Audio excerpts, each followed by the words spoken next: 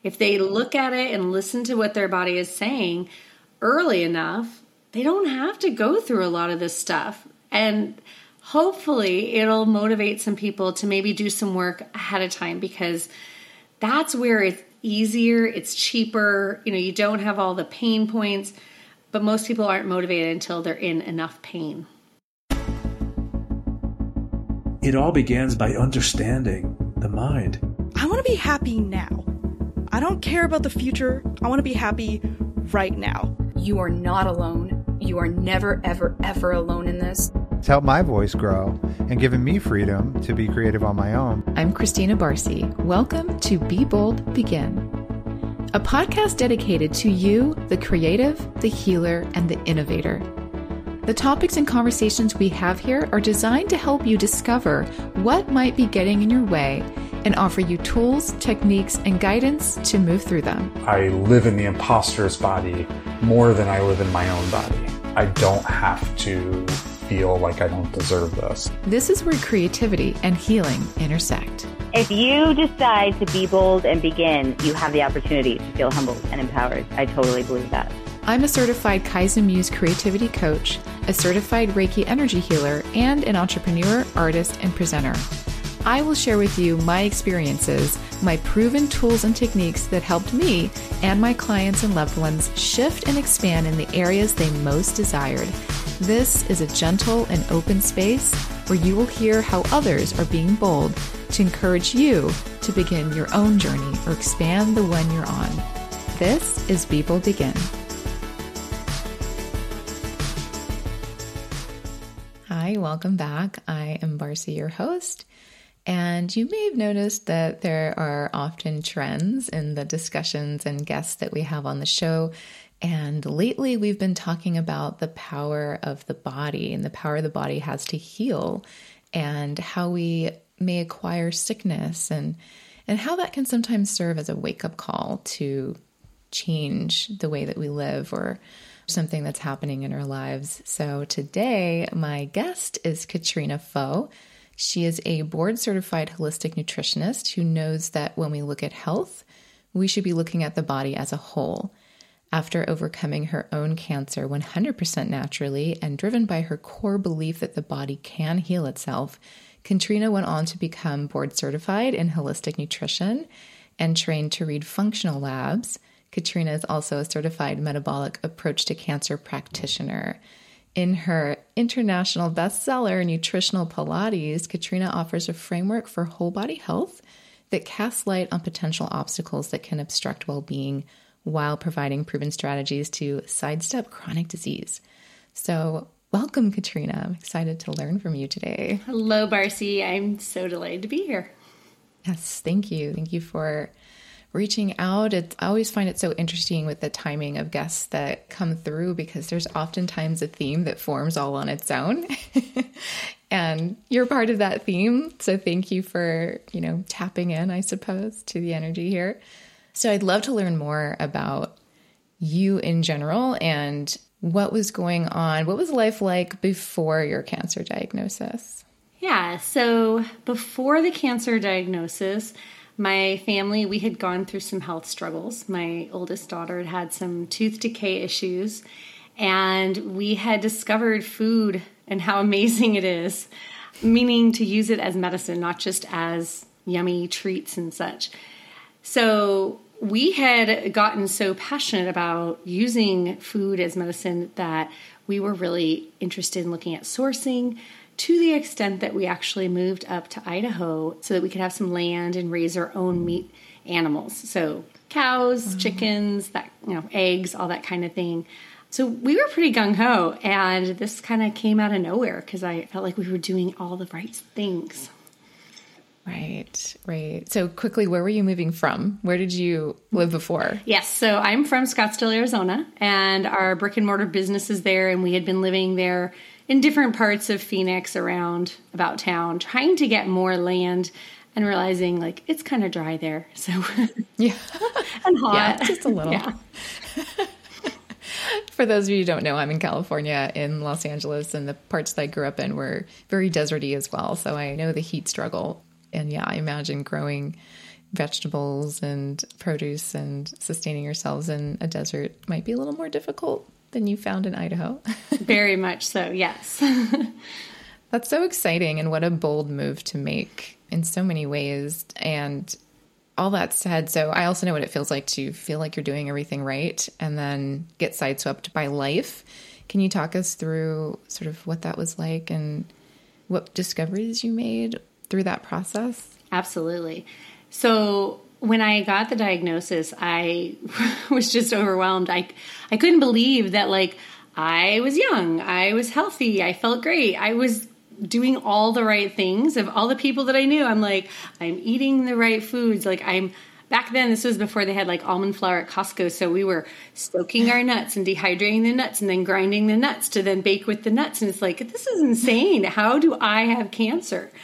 And I just put everything on the table. Like, I'm going to reevaluate everything because clearly I am missing something that is causing my body to not be able to heal and to let something like, cancer. And this was like a golf ball size. This wasn't like some little tiny, seed size thing. And I had lumps in my armpit, all sorts of things. So I started digging in, reevaluating the research, reading dozens of books on cancer. And I was just an open book. So first thing I did, I had heard about going to a Gerson clinic, and I wasn't hip on the vegan thing, but I was doing something wrong, so let's evaluate.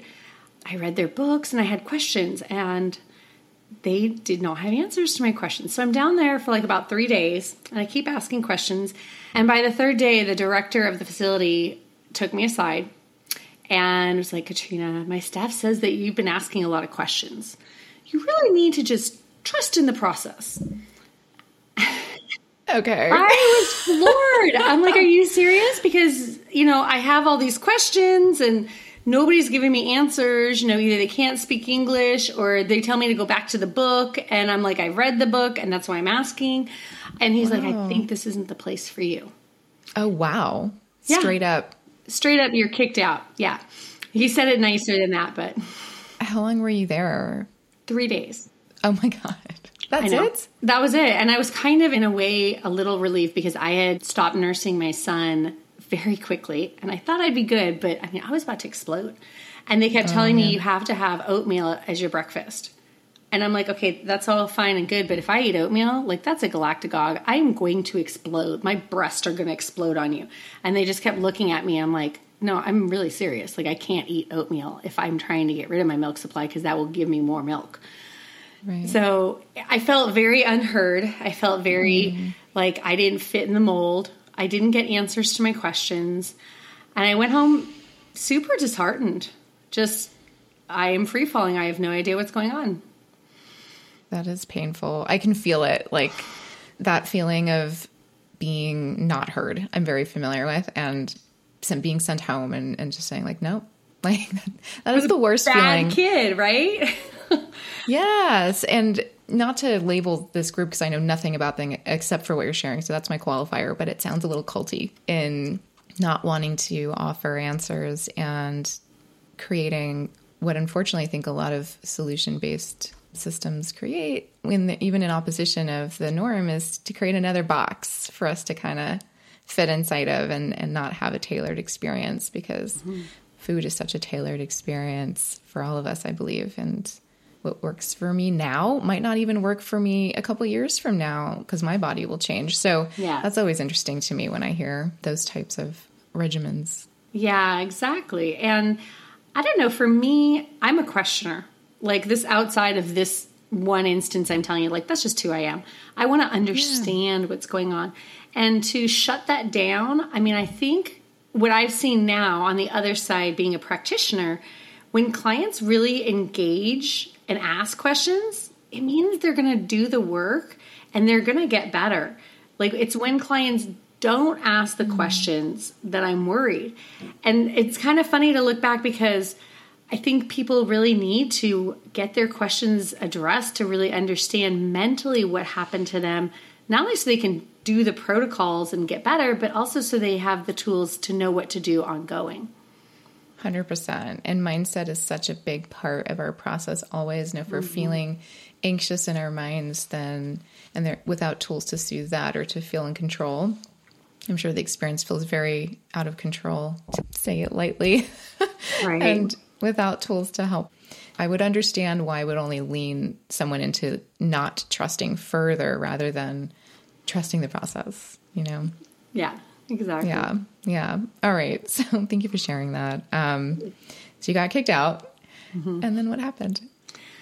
Yeah, so I was very blessed. A friend recommended a functional practitioner. So I found someone that does what I do now, and we started testing. And I had never tested anything at that point, and I didn't even know you could test all the stuff that we tested. And it was super interesting to see all the different things that were off that I did not know about, or I had just ignored the little symptoms that were telling me there was something off. You know, really subtle symptoms. A lot of it was things that I was just attributing to postpartum. Things like some weight that wouldn't come off, the brain fog, the fatigue, those kinds of things I didn't think of as being related to cancer. I mean, but for me, a lot of it was hormone driven and such. So that was part of it. And it was a really eye-opening, interesting experience. It's functional testing. Is that what you called it? Yeah, absolutely. Yeah. So functional testing those are labs that you can do that are outside of kind of the norm, and you're using them to get understanding about what's going on, the function of the body, and then create protocols based on it. So stool testing, hormone testing, things like that. We did genetic testing, toxin testing, the full spectrum to look at what's going on. And a lot of the things that we were looking at, these are known drivers of cancer. So these are things that in the research, this is not woo-woo, are known carcinogens. And so when you look at this, there's 10 areas that can drive cancer. And so we were looking at the tests that were showing us these areas and seeing what was off for me. So the biggest mistake that people have with cancer is that they think it's just one thing. And they're looking for one thing. And if they find something, they're like, that's the one thing. And it's never one thing. It's usually like 6 to 8 things. And that creates this perfect storm to allow the body, that immune system, to be overwhelmed so that it's not going to be able to take care of the rogue cancer cells like it's designed to do. Wow. So the things you're testing for in the functional labs, do those fall under the 10 terrain drivers, or is that a separate list of things that we should go over?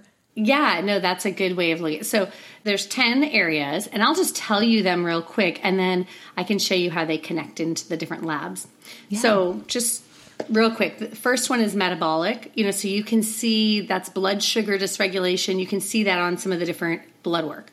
Hormones, so sex hormones in terms of urine or saliva, and then the thyroid hormones, which you would look on blood. The microbiome, that's your gut. You can see some markers on that on blood, but really you're going to want to look at a good stool panel for digestive function as well as any dysbiosis or critters that should or shouldn't be there.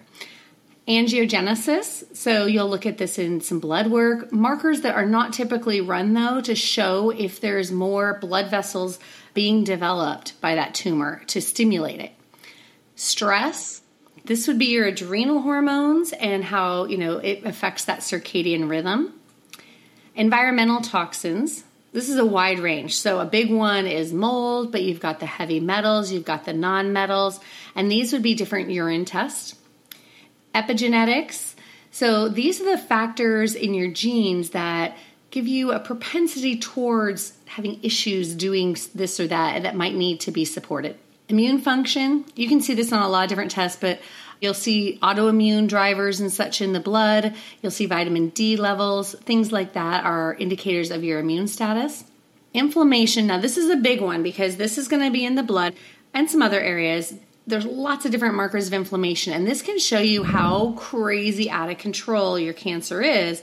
And there's 3 of them, the HSCRP, the SED rate, and the LDH that I use. We call that the trifecta to monitor cancer. So that way we can run that tiny little panel every month to see if something's going sideways way before there's, tumor growth and such. And then last but not least is the mental emotional. Now, I do use the ACE test, the Adverse Childhood Events, but this is one that's a little harder to get tangible what's going on in there. And you really want to dig in to this. This is the area people usually skip. And usually with cancer diagnosis, the year prior, there's something that has really traumatized that person's heart. Loss of a loved one, divorce, job problems, something deep.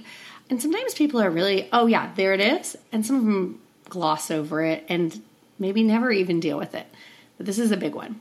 So those are the 10, and you can see how different testing will show different areas and there's some overlap and such. But looking at all of it, then you get a really clear picture at what is it that's driving and caused that cancer, which gives you information on how to address it. So if you support that, eradicate it, depending on what we're talking about. And then the beautiful thing is, most people, when they're done with cancer, kind of live under this cloud of, is it going to come back? And so when you know your drivers, you can monitor them very easily with these ongoing tests to know way before a tumor is allowed to develop, even if there's just one off, before there's like 6 to 8 or so. Wow. Okay. I've got a bunch of questions. Yeah, sorry. No, that's perfect. That was really informative and very clear. So I appreciate the way that you connected the dots for us there. Let's see if I can remember all my questions. My first one that comes to mind, because you were sharing how the one that people typically skip is a big one. To that point, are there certain terrains out of the 10 that you listed that are more influential than others that can have more of an impact? Like, for example, in the mainstream, we talk about cancer. DNA is quite blamed, typically, I think, right? Do you notice that? It is thrown under the bus a lot, but most cancer, it's usually only 5 to 10% of cancers are genetically driven.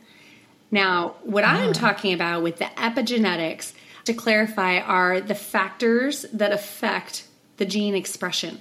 So the diet, the lifestyle, what kind of supplements you're taking, they can turn the genes on and turn the genes off. So even if you have these bad genes, so to speak, or the SNPs or, mutations, whatever you want to call them, you are not, guaranteed to get cancer. And a lot of people take it as mutilating their bodies because they think they're destined to get it. And that is just not true. You have so much power and choices over your everyday life. And this is actually, these epigenetics have been shown in research to be more powerful than your genes themselves. Amazing. Thank you. That's exactly what I was wondering about. Which makes me wonder then, because it's so holistic, of course, this is kind of the conversation we're having, is a holistic look at all of this. With the same testing, can you test for other things? Does this help us in other areas aside from cancer, or is this really specific to cancer development? That's a good question. So I'm glad you asked that, because I'm going to clarify it. So the genetic testing that I use is what's called low penetrance. So it's testing only the genes that are most likely to be influenced. So I'm not testing the ones that aren't going to be as well influenced.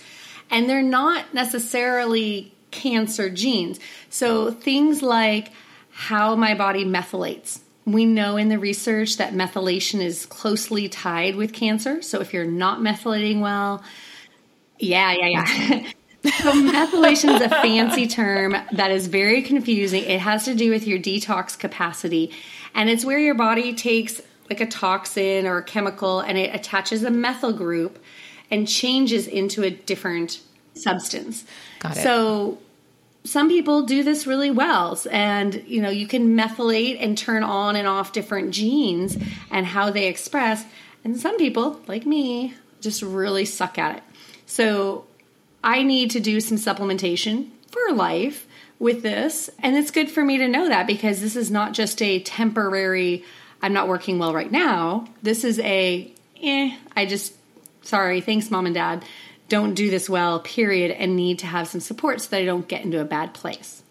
But this methylation, and this is just one example, this is going to affect everything. It's not just cancer. So I have these tools going forward to know that I know what to do.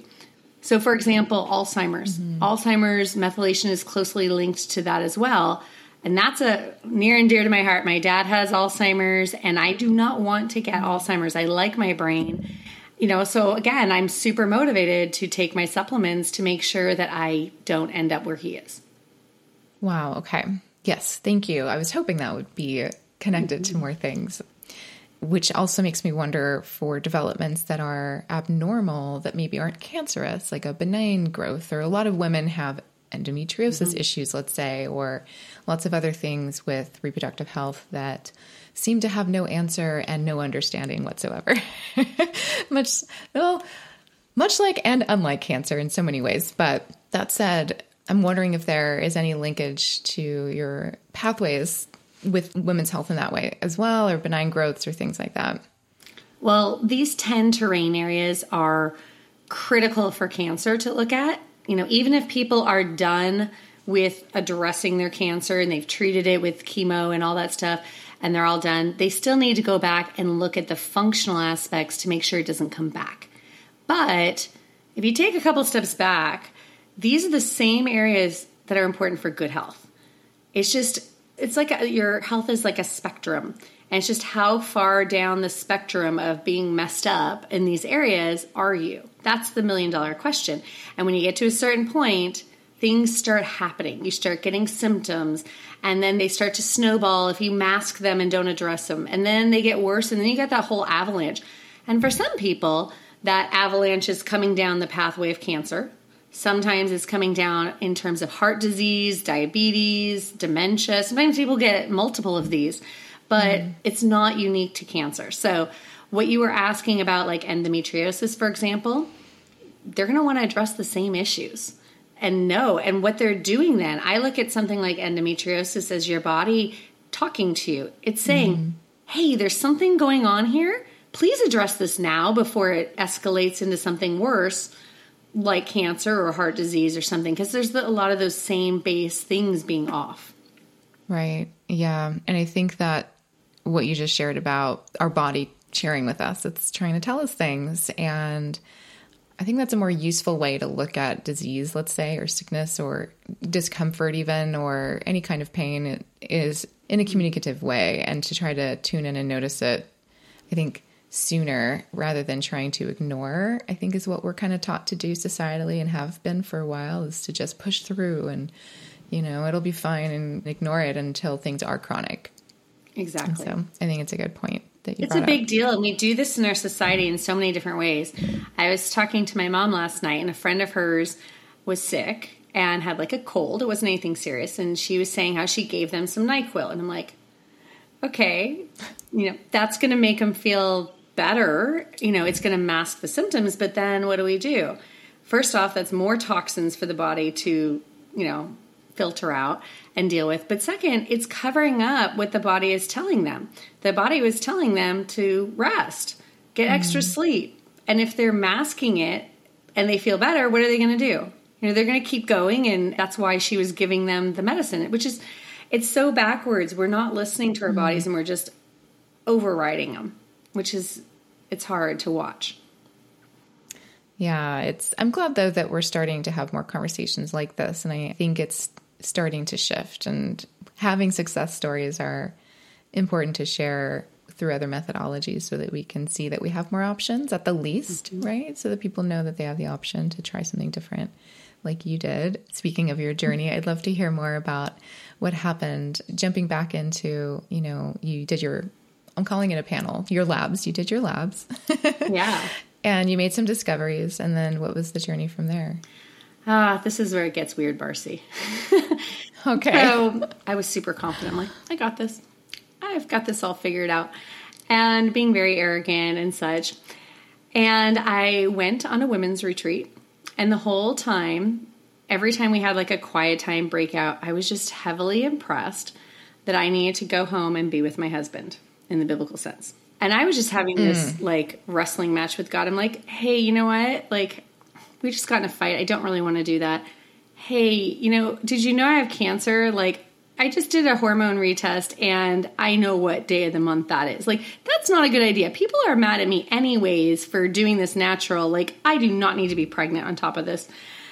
And it just kept coming around and coming around. And I'm like, fine.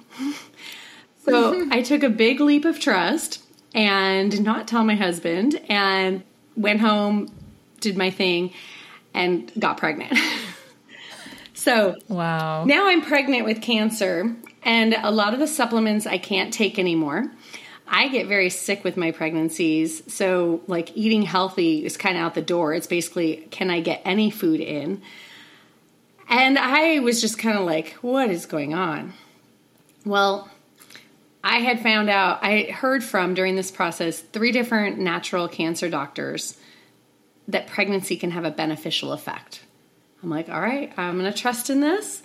And about a month before the baby was due to arrive, the whole tumor was gone.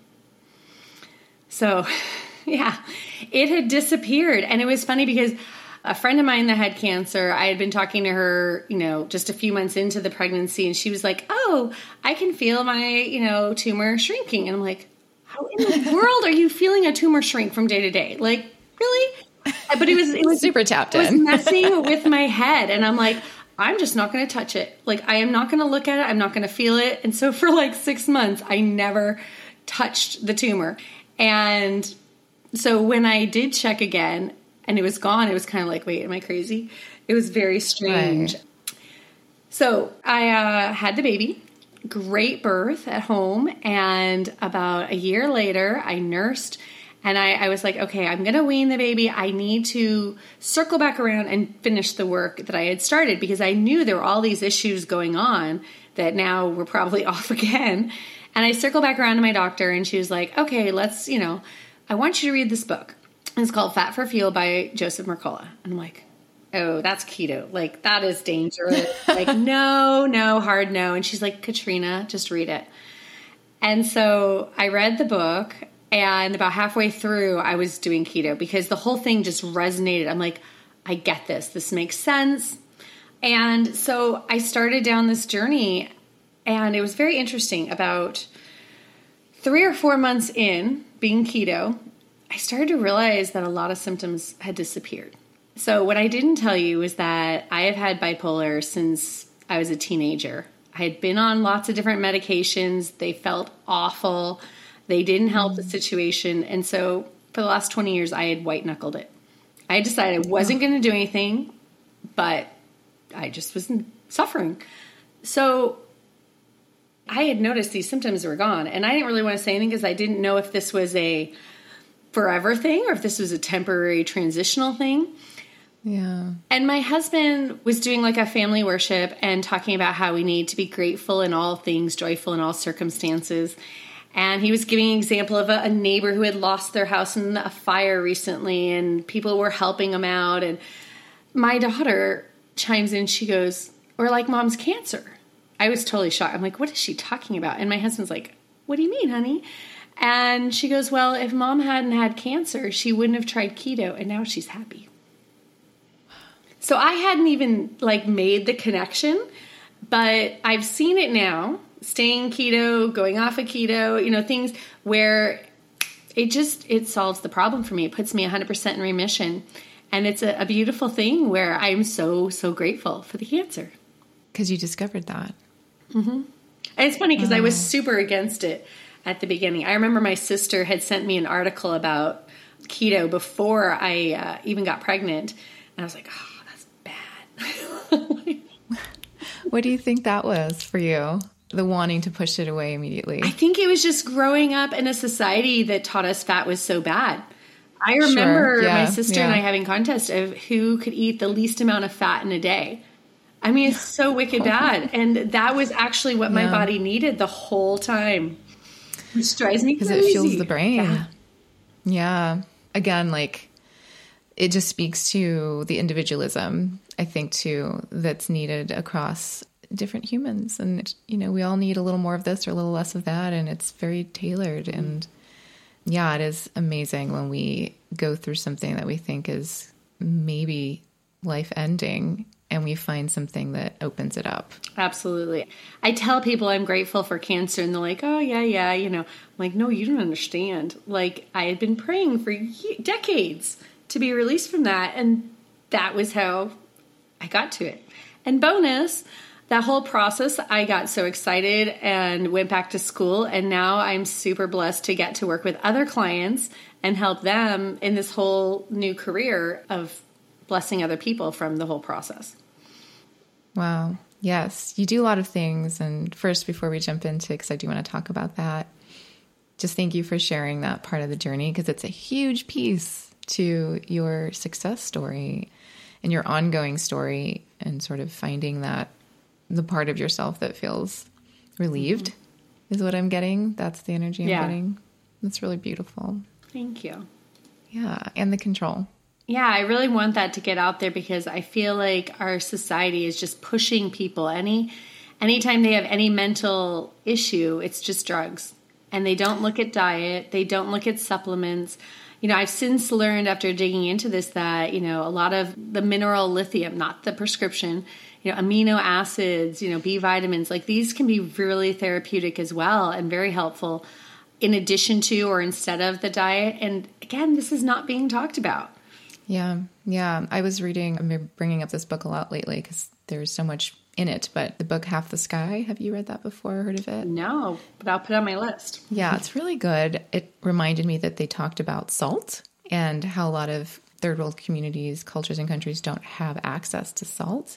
It truly affects the brain function and the body function. I won't dive into that too much because there's some chemistry there that I may mess up, but we know that salt helps our electrolytes travel and all of that good stuff inside the body. And without it, ionized salts, it just impacts the mental health quite a bit in these places as well. That keeps the suppression going, that keeps the systemic barriers in place, and something as simple as salt.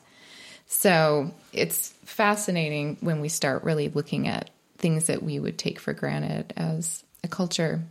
It's super important. That is very important. Salt is important. These minerals and basic things that we need, we have to have. And yet, with the way our world is getting, where there's so many toxins that deplete us of those to try to get the toxins out, or just not getting the minerals in our water, it gets harder and harder. Yeah. Nutrition is so depleted in our food. It's crazy. And it makes it such an uphill battle at all points that you have to be super intentional. Yeah. And I mean, I could just go on and on of all the things it connects to, because it, you have to be doing pretty well to even have the opportunity to seek out nutritious food and have the ability to grow for yourself, or, whatever it may be. It's becoming the new dream, I think. The new wealth dream is to be able to control your own health, especially in this country. So that makes it really tough as a whole issue. But for those of us that can explore and even go back to some older holistic practices that are, maybe not so inaccessible, I find that an interesting way to kind of like retreat back to our original selves. Is maybe not the best way to say it, but it's how it's feeling. Absolutely. Yeah. Yeah. Gosh, the story you just shared about the pregnancy too, of it just sort of disappearing. So I know that a lot happened, and I want to talk about the shift into deciding to become a practitioner in this process as well. But I'm curious, aside from keto, were there other practices that you felt were specifically related to being pregnant and that impacting your cancer receding, disappearing? Yeah, I think that's a really interesting question, because it just swirls around in my mind all the time, wanting to understand exactly what happened and what mechanisms of the pregnancy were really affected. So for me, the metabolic aspect, the pregnancy, if I'm not eating, I'm getting into a ketogenic state. So not that pregnancy by itself, but pregnancy for me means a lot of fasting. The actual pregnant state with anyone is very detoxifying. It puts the woman in a detoxifying state. And I had a lot of toxins in there. In particular, one of my main drivers, we had moved into a house that had black mold. And about 8 months before I gave birth. Yeah. So it was really hard. We didn't know what mold would do. And my husband ripped it all out himself, no masks. And, he's a superstar in terms of detoxing, and it didn't bother him, but me, not so much. Like I mentioned, I have some really bad genetic SNPs and don't process things very well. So, plus I had been making like lots of people for the last decade. So my body was depleted. And, there was also a huge emotional trauma. Our marriage was not great, and that was definitely a contributing factor. So there were a lot of things going on with that. For me specifically, and I don't have any evidence on this, but I know I had a very, very severe iron anemia to the point that I was getting heart palpitations and like I could not walk even. And that wasn't like from anything with cancer. That was the anemia. And now what I know about ferroptosis, like maybe that was contributing to getting rid of the tumor as well. So I don't quite know exactly how that would all play together, but there were definitely some things going on. Yeah, and I appreciate you talking through it. And it's always hard to point an exactness when sort of events come together like that. It's super interesting, though. That fascinates me because that process is not something anyone has any research on. They don't talk about that. Usually what you hear is the opposite, where people are pregnant and they find out they have cancer and they're aborting the babies, which is really sad to me because, I get where they're coming from, but if no one's talking about like what I experienced, I could see where they would go with that. It sounds so extreme. Everything just feels fear-based when we are being reactive in this way, in these extreme ways. And I understand it, of course, all the fear that comes up during these moments and wanting to have a protectiveness, right? And so I get it, but man, that's hard to hear. And it is very cool that you're talking about it from your experience because, it is what happened and maybe it's happening to other people and maybe more people need to share that. And maybe we need to study it, Exactly. You need to study women more, period. But what a great opportunity to link those two, like how interesting. Yeah. So thank you for sharing that too. And talking through just a little bit more because it's so interesting and awesome that worked for you in that way that, that happened. So now you are a practitioner as well in helping do these tests. And to my understanding, and correct me if I'm wrong, you had a Pilates business before already, right? In Arizona. And that is called... The studio is Personalized Pilates. My book is Nutritional Pilates. Okay. Thank you for clarifying that. Because I was like, ooh, well, what does that mean? So what does that mean? And then please tell me everything about what you're doing now. Absolutely. So the book, Nutritional Pilates, is about looking at things like joint pain, weight loss, and preventing chronic disease from the lens of combining my Pilates background and now my nutritional background and looking at like what can mess people up and allow for these areas, these terrain to get so off and have these symptoms of weight gain and joint pain and such as a side product.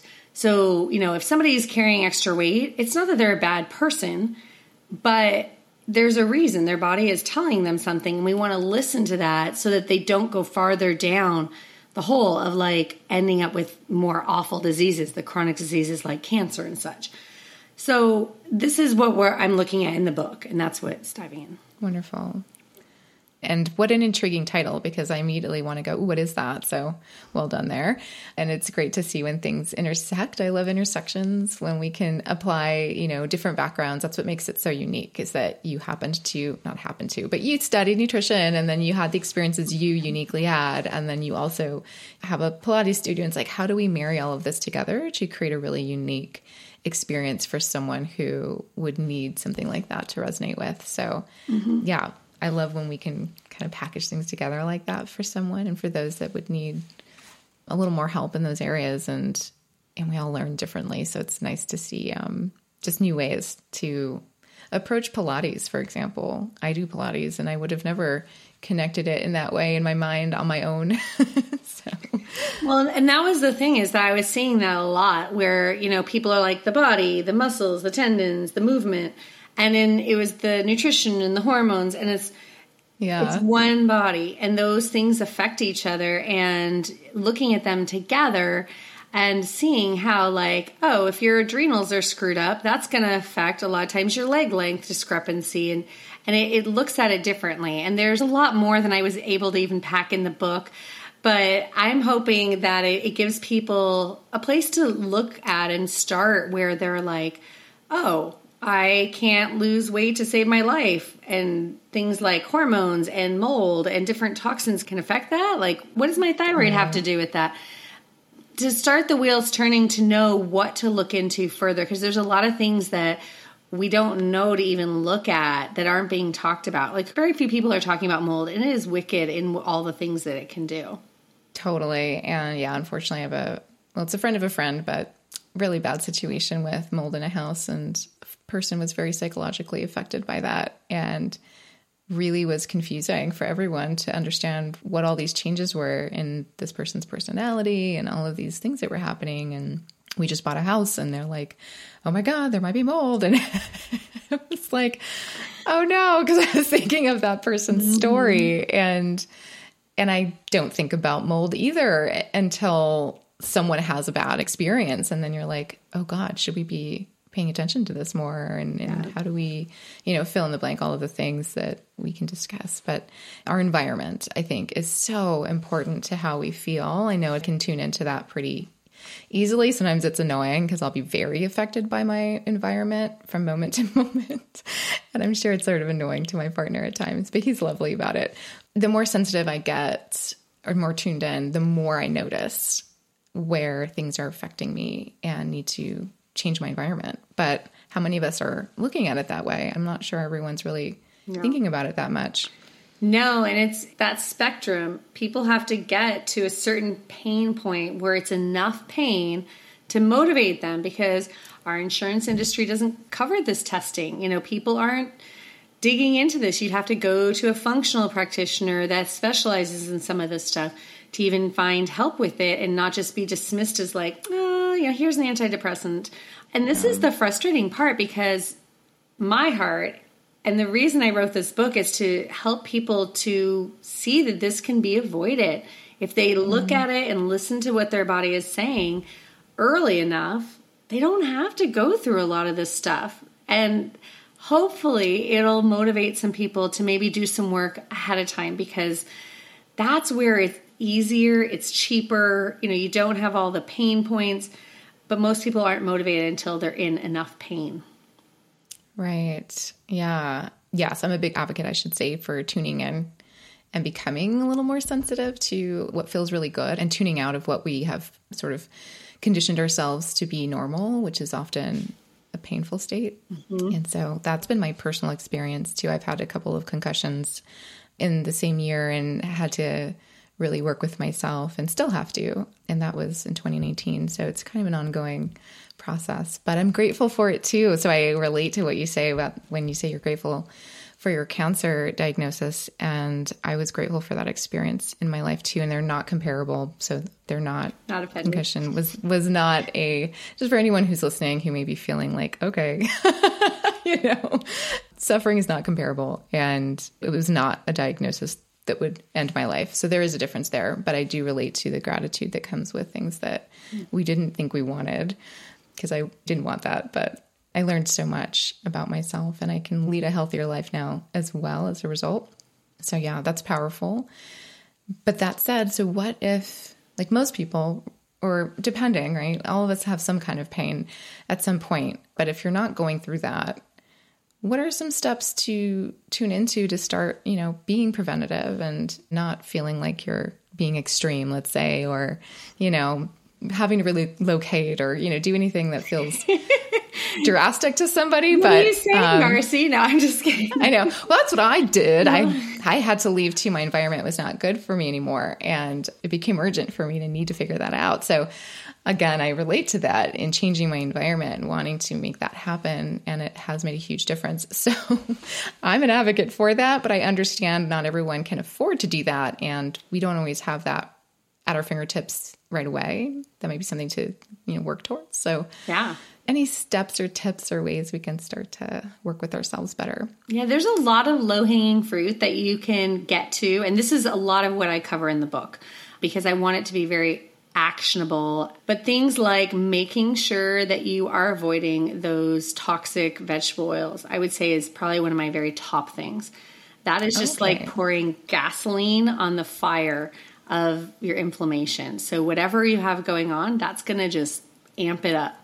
This is really interesting because most of our food is made with that. So you have to be pretty intentional.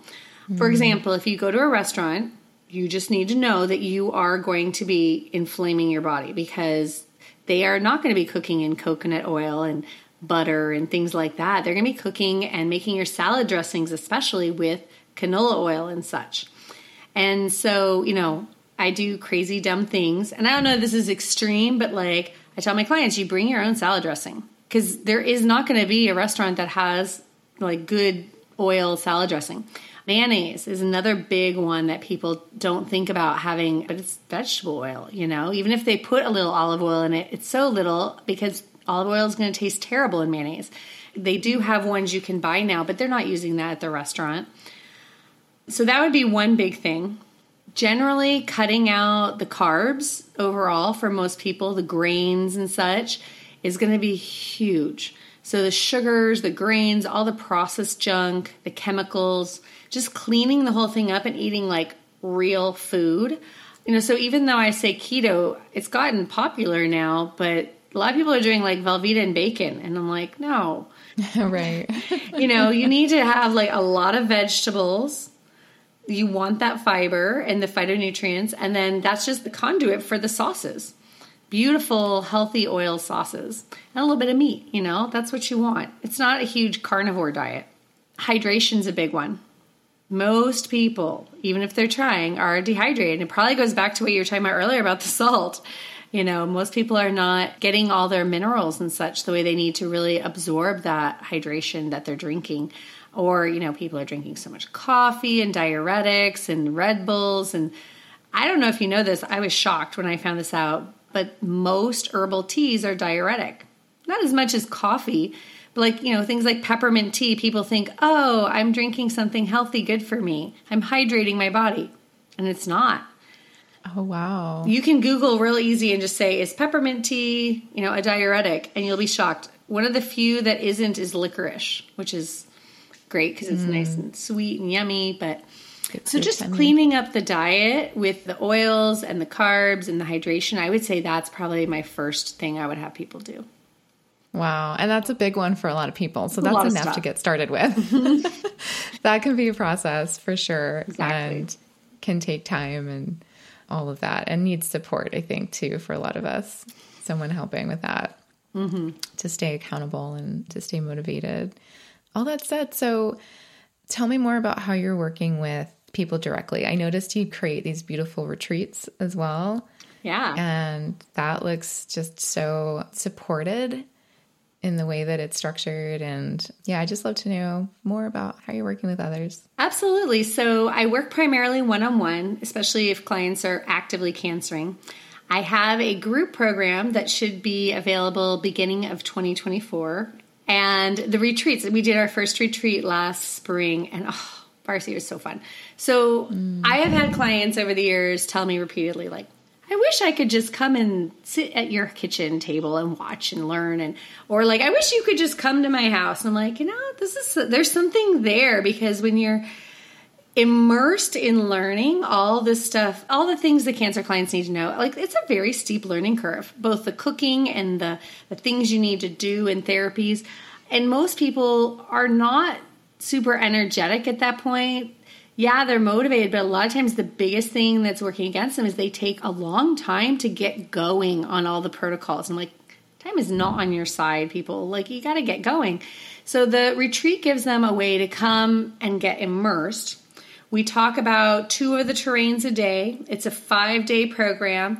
They get to try all the different modalities. So like saunas and coffee enemas and doing their keto mojo and tracking and learn all the information.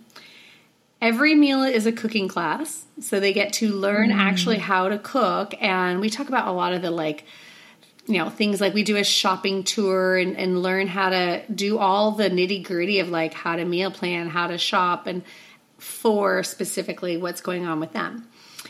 And I don't know, most people would probably agree that the whole oncology process from, going in the first time all the way through the treatment, it's a very stressful thing. And to me, it's a little frustrating because we know that stress drives cancer. It's one of the train that we talked about. So having a way to learn about what we need to learn about, immerse yourself, but have it be fun. Like we do some line dancing. We'll do some let's have some keto mocktails by the pool and get non-toxic pedicures while we learn about epigenetics.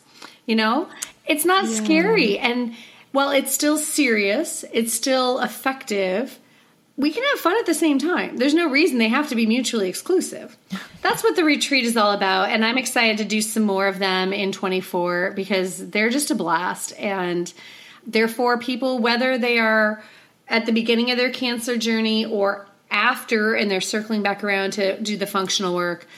It's not appropriate for people that are like having a lot of limitations, stage 4 kind of thing, just because we can't support them and hold them in the way that I'd want to in a group environment. But you get, all the labs, you get to learn what's specific to you. It's very personalized. Sounds really, really lovely. And I think fun is so important, and it gets swept under the carpet quite a bit in most of our lives, or for a lot of us. And to make sure that it's part of the process as you're teaching, I think is so, so lovely, and maybe even imperative too. It's a therapy. Yeah. It's like one of the things that you need to put on your list to do every day. Have fun. Yep. I had to start being way more intentional about that. And I, am not diagnosed with anything at this moment, at least that I'm aware of, knock on wood. But yeah, that's lovely. Thank you for going through that process. And I'm sure anyone who's listening who may be in that situation where they want your help is looking forward to 2024. Absolutely. Yeah. All that said, how can we connect with you? Oh, yeah, absolutely. So on Instagram, it's at Katrina Foe. And then Facebook, it's Nutritional Pilates. And then I would love to extend to your audience a free copy of my new book. So if you want a copy, go ahead onto nutritionalpilates.com. And you can give us your address, and it's just we just ask that you pay the shipping. So you can get your own copy for free and get started with all that. Oh my gosh. Thank you. That's so generous. You're welcome. I wasn't expecting that. That's so nice. Thank you for that. I'll make sure there's information about how to do that in the show notes so that it's easy. And yeah, thank you for that. And thank you for everything that you shared today and for the work that you're doing for women. Thank you. It's been a pleasure. Thank you for listening to Be Bold Begin. We hope that these episodes inspire and empower you to take your next steps in your own intuitive journey towards a life or business that feels clear, authentic, and aligned. And if you're ready for more tools and guidance like courses and free events, then I'd love to invite you to my new Intuitive Creators Academy and Collective. It's free to join. Just follow the link in the show notes and remember to DM me once you get there to receive a special gift for being a listener of Be Bold Begin. I'll look forward to seeing you there.